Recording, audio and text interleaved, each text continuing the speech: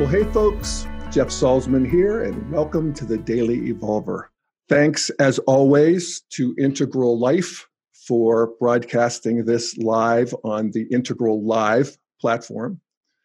And I would also remind you that I have all of my stuff, Daily Evolver stuff, for many years posted on my personal site, dailyevolver.com. So you can go in there and see all the archives if you're so inclined. All right, today I want to, actually, let me just start in because I think there's a really nice entree into this whole subject. And it's a advice column. I'm kind of a addict of advice columns. I go right to the Dear Amy column in the Boulder paper every morning. That's first thing. And, I'm addicted to the relationship site on Reddit, and I just love hearing people's problems and experiences. And one of my favorite advice columnists is a guy named Philip Gallanes, and he is the author of the Social Cues column, which is in the New York Times Sunday style section every week. Let me just read from one of his columns that I think really sums up the sort of integral fragrance of what he does.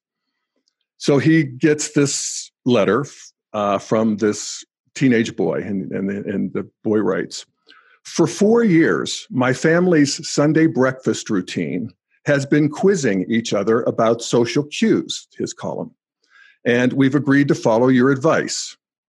I am 14, my brother is 13.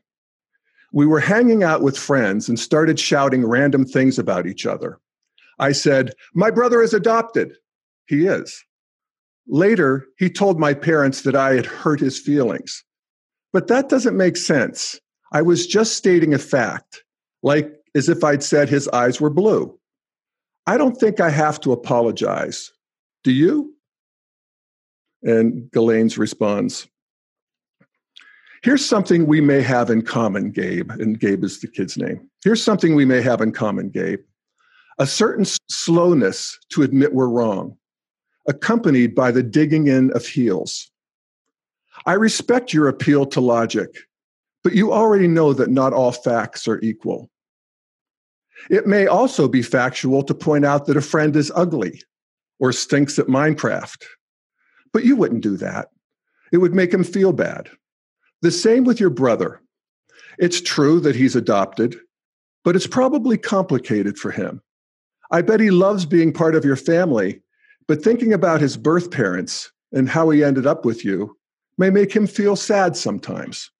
And you announcing it to a gang of kids would sting.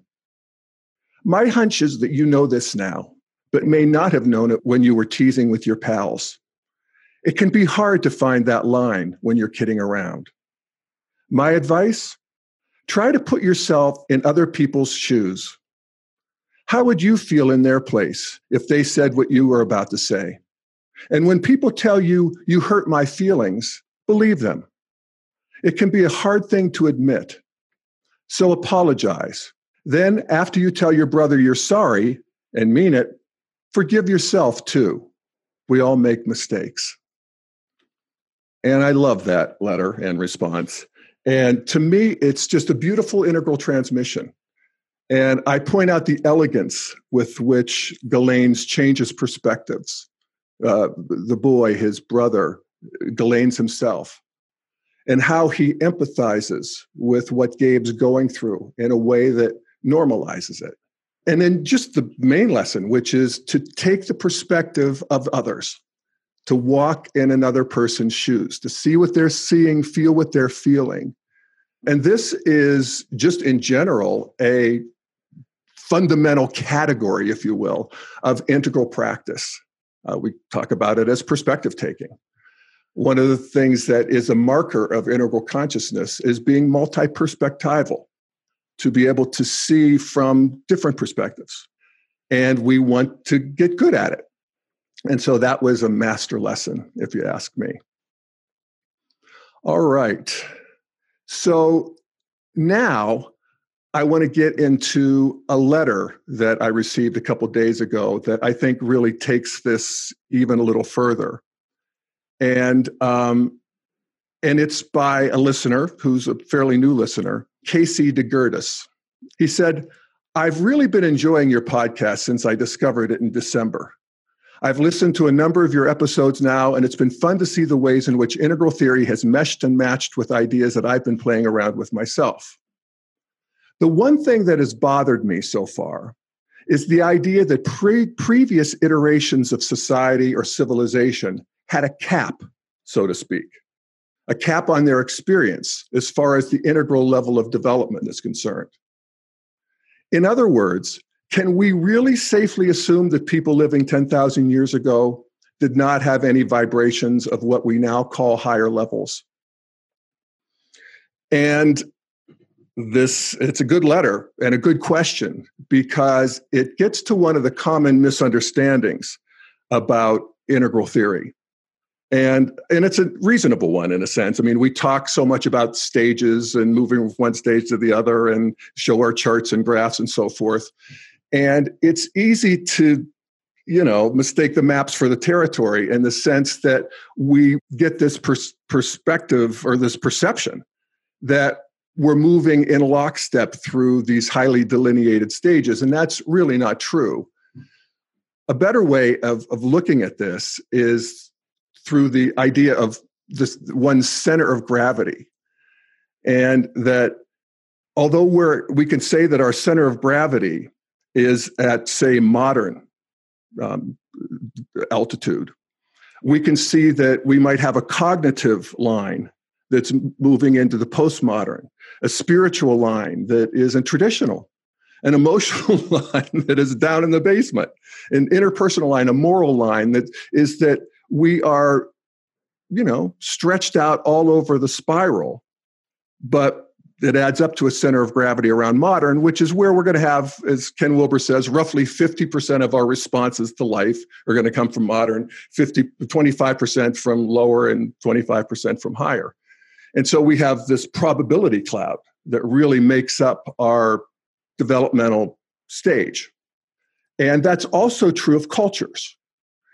And so you get something like, I talk about Philip Galanes and his advice to this kid, and you realize that in a way, it's nothing new. It's just this, it's almost become a cliche. I remember my aunts and uncles talking about it when I was a kid. Walk in another person's shoes, walk in another person's moccasins. It was an old Indian saying, so they said, to walk in another person's shoes. But people in way earlier times have had that insight. And there's something about these higher insights that galvanize the rest of us. And we sort of intuit that they're true, even though we can't really do it very well.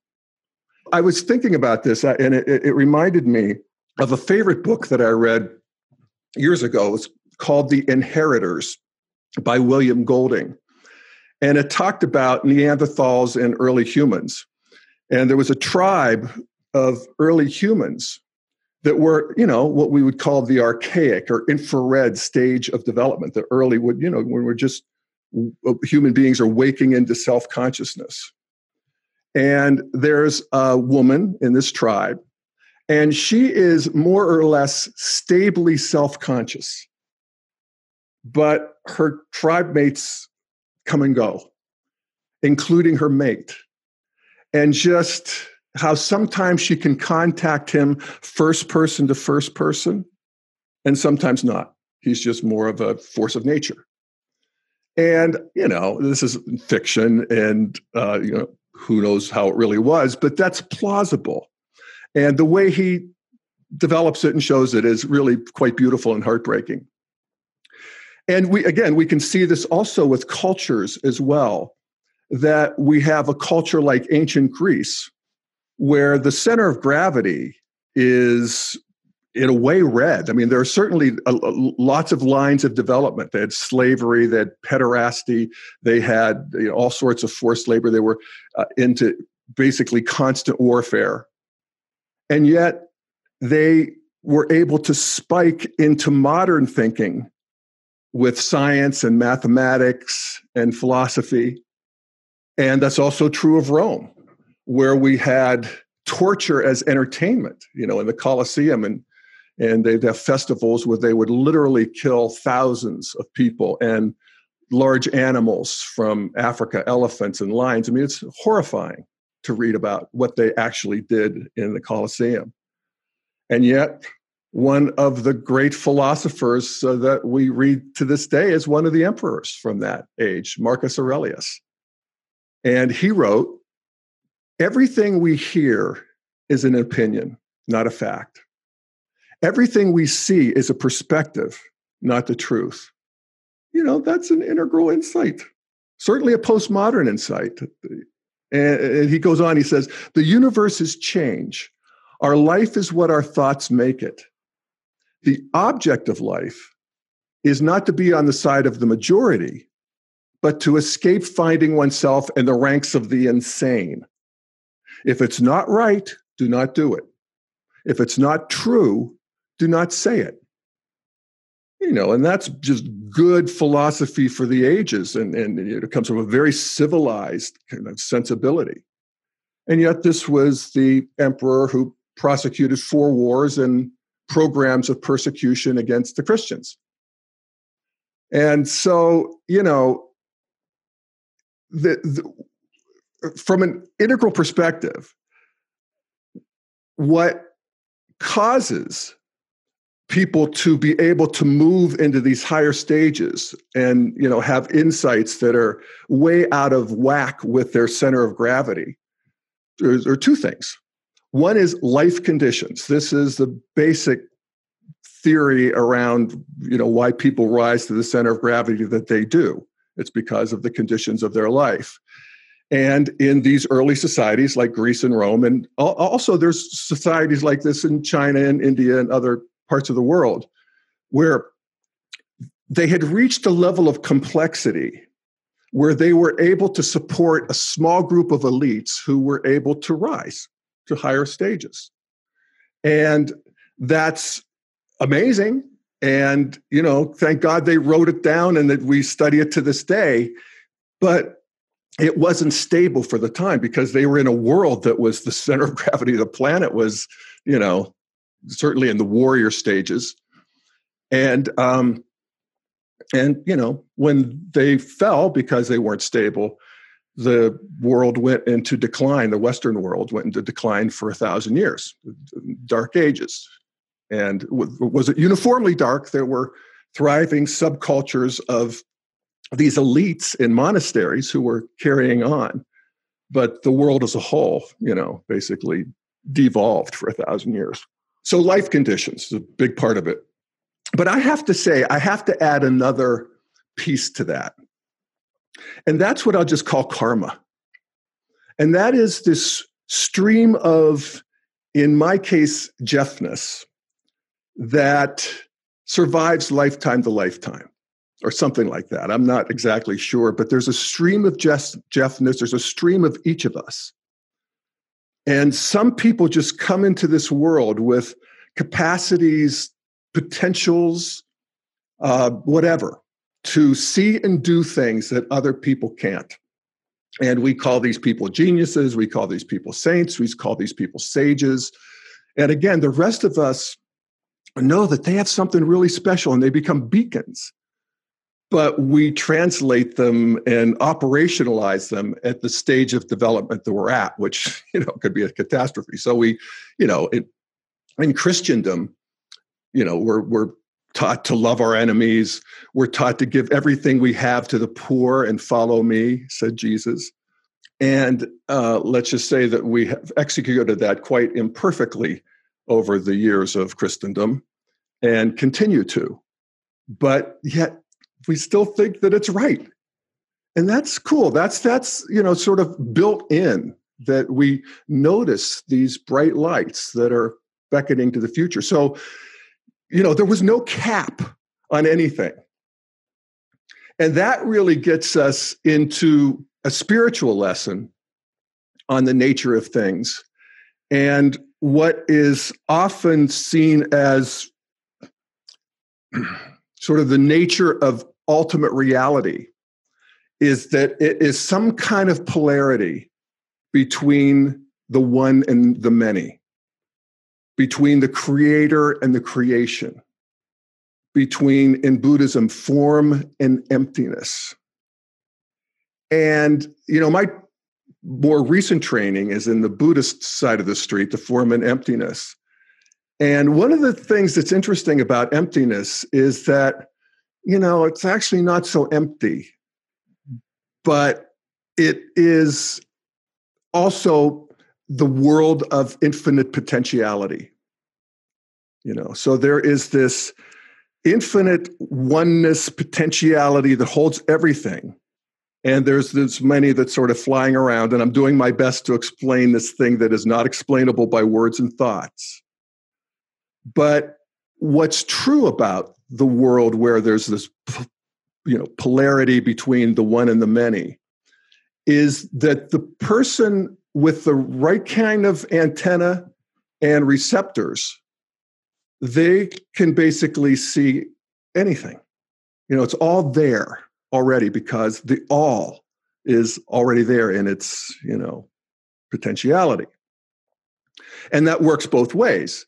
That we can sometimes, if we're equipped and if life conditions are right and if our antenna are there, we can spike into genius in various lines. And we can also reintegrate the earlier stages in a way that's conscious and potent. And that is, that's a really important realization. And let me develop it a little more by playing a recording by one of my listeners who talked about this. And I wanted to just expand this idea of transcending and including through the prism of music. There's something that we love about somebody who doesn't know how to play in any other way other than the way that they play, and doesn't know anything other than what they know. And it has like a raw, real, genuine, specific sort of a feeling to it. Like, I don't know, my stock example is like a blues player who the pentatonic blues scale is that person's life. And they never went to Juilliard to study about non-functional atonal harmony. Like, what we love about them is that they stay in that specific limited perspectival place. And it's almost like I think I ask whether they need to stay there, and whether by transcending and including and creating more space, you create not only more space, but more distance. And when there's more distance between you and the expression and the art, is that a problem? And I guess this sort of space versus distance thing has been bothering me in all the domains that Integral claims to integrate, because I sort of feel like, well, you're farther from this, you're farther from that, you're farther from this, you're farther from that. So where am I? What am I close to now? So I wonder if that makes sense to you, and I would love to hear a comment. All right. The short answer is you're close to everything. You're closer to everything.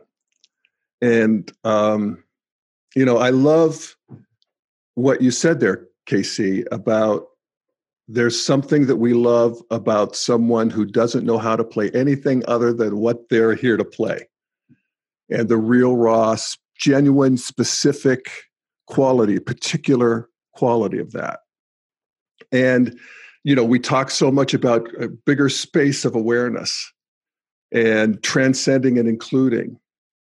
And when we're adding things to this bigger space, are we actually creating more distance between us and it?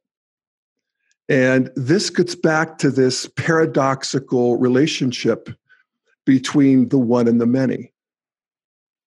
And to use your example, the blues player that plays his or her just particular thing and just brings that into being, which is what an artist does. That thing that they bring into being is a permanent acquisition for humanity. And it's a permanent acquisition for the cosmos, actually, too, but for sure for humanity. And to deeply appreciate it is not just about adding it to the space, but liberating it into the space. You can sort of feel the difference. And when you do that, when it's liberated into the space, it just becomes part of, the whole. It's just always there. It's always a part of you. It's always a part of everything. And the cool thing about a liberated space is whatever you need is available to you. It just automatically shows up. You don't have to go hunting for it. You don't have to travel through any distance to find it. It's right there.